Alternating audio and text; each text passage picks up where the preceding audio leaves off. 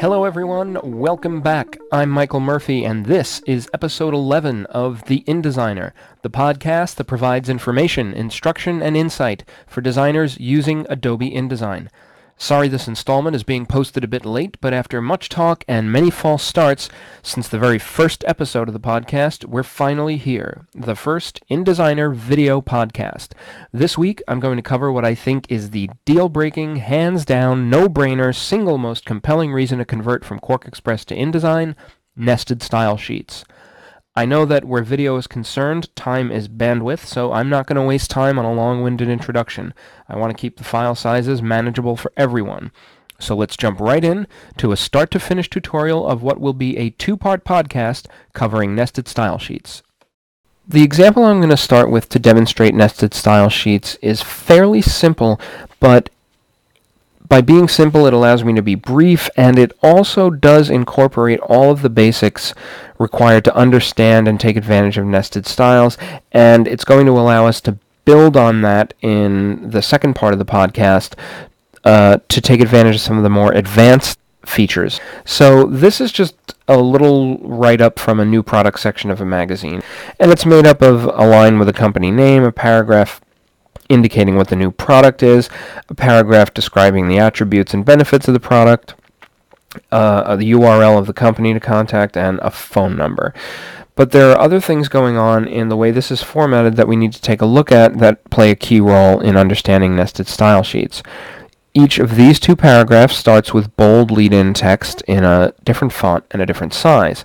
This second paragraph has a dotted rule finishing it off, and each of the two lines of the contact information have single character blue symbol font dingbats alongside them to give them a little bit of visual interest. These are the things that we're going to create character styles for. And I'm going to capitalize on the work I've already done by using selected text as the basis for creating a style. So if I select a piece of this What's New text here, go to Character Styles, select New Character Style from the flyout menu.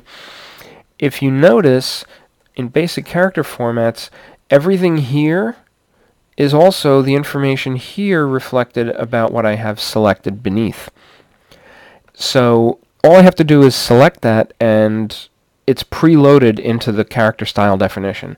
So I'm just going to name this bold lead-in, and that's all I have to do.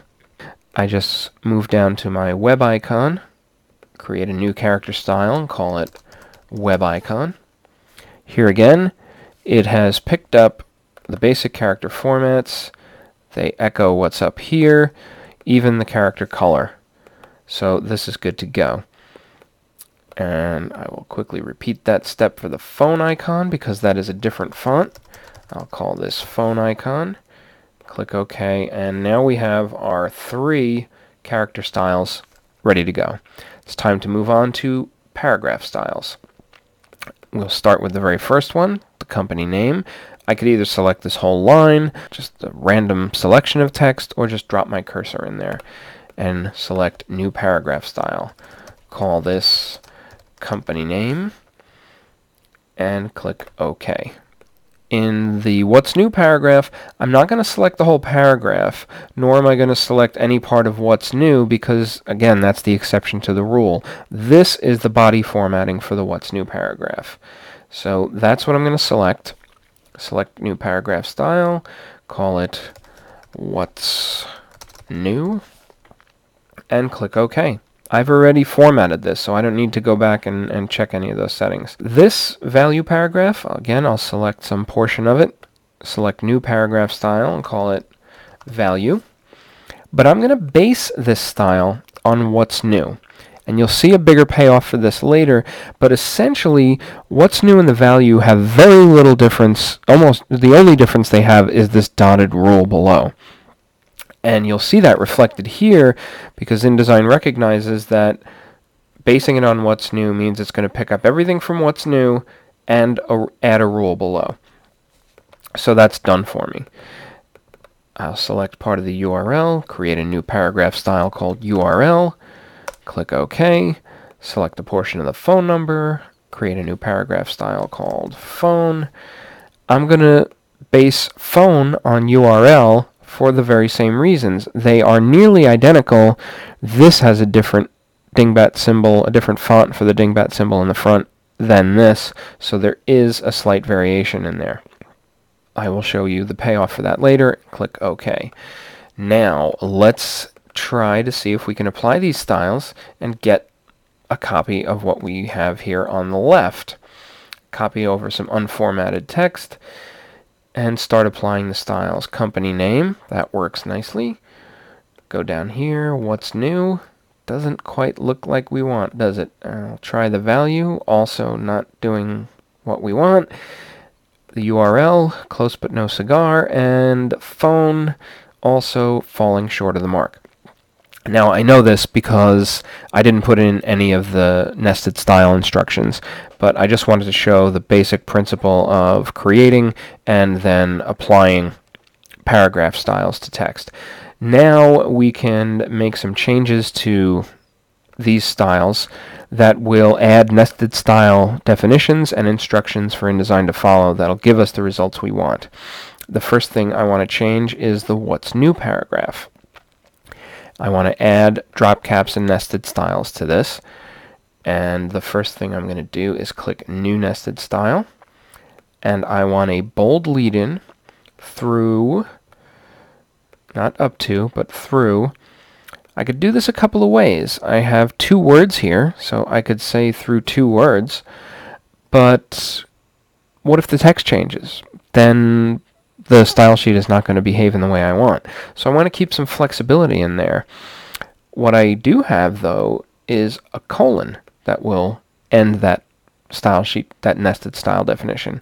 Except I don't see colon in this list of available options, so I just type it in. Now I have bold lead-in through 1 colon nested into the what's new style. I click OK, and you can see it there. You can also see it here. And the reason for that is, if we take a look at the value settings, is that value is based on what's new. So when I modified what's new, value also got modified, but it still kept its unique attribute of the rule below. But I have saved myself a step by having bold lead-in through 1 colon added to this automatically. Now, let's go down to our URL style, edit that, and add the drop cap and nested style instructions by clicking New Nested Style. And in the URL, I want a web icon through 1 character. And I'll click OK.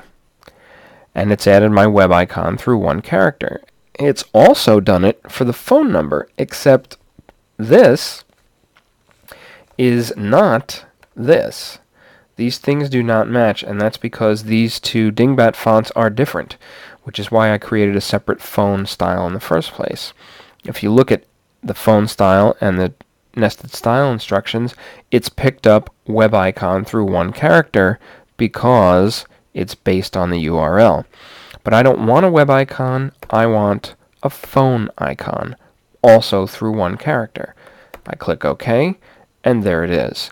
I have now matched all of the styles that I set manually.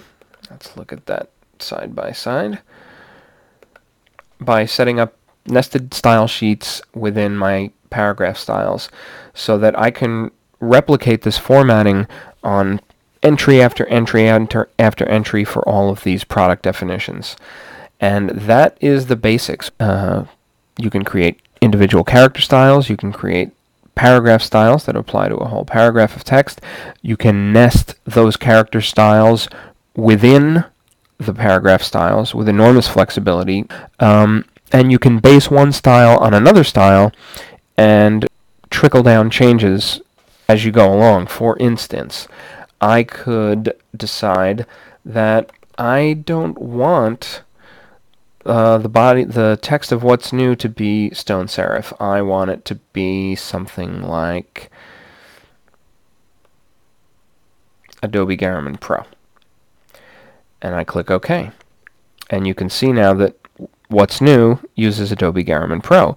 And the value also has been changed to Adobe Garraman Pro because one is based on the other.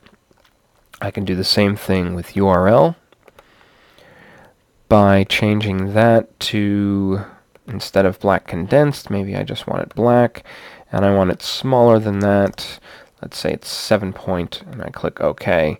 And it's applied it to both because one is based on the other. We have really just scratched the surface here in part 1. In the next podcast, and possibly even a third segment on this topic, we're going to surge ahead and move beyond the basics, building upon them to expand the possibilities with advanced options that'll allow us to format pages of text in a single click by properly setting up powerful nested style sheets in advance. Until then, this is Michael Murphy for the InDesigner video podcast. Thanks for watching.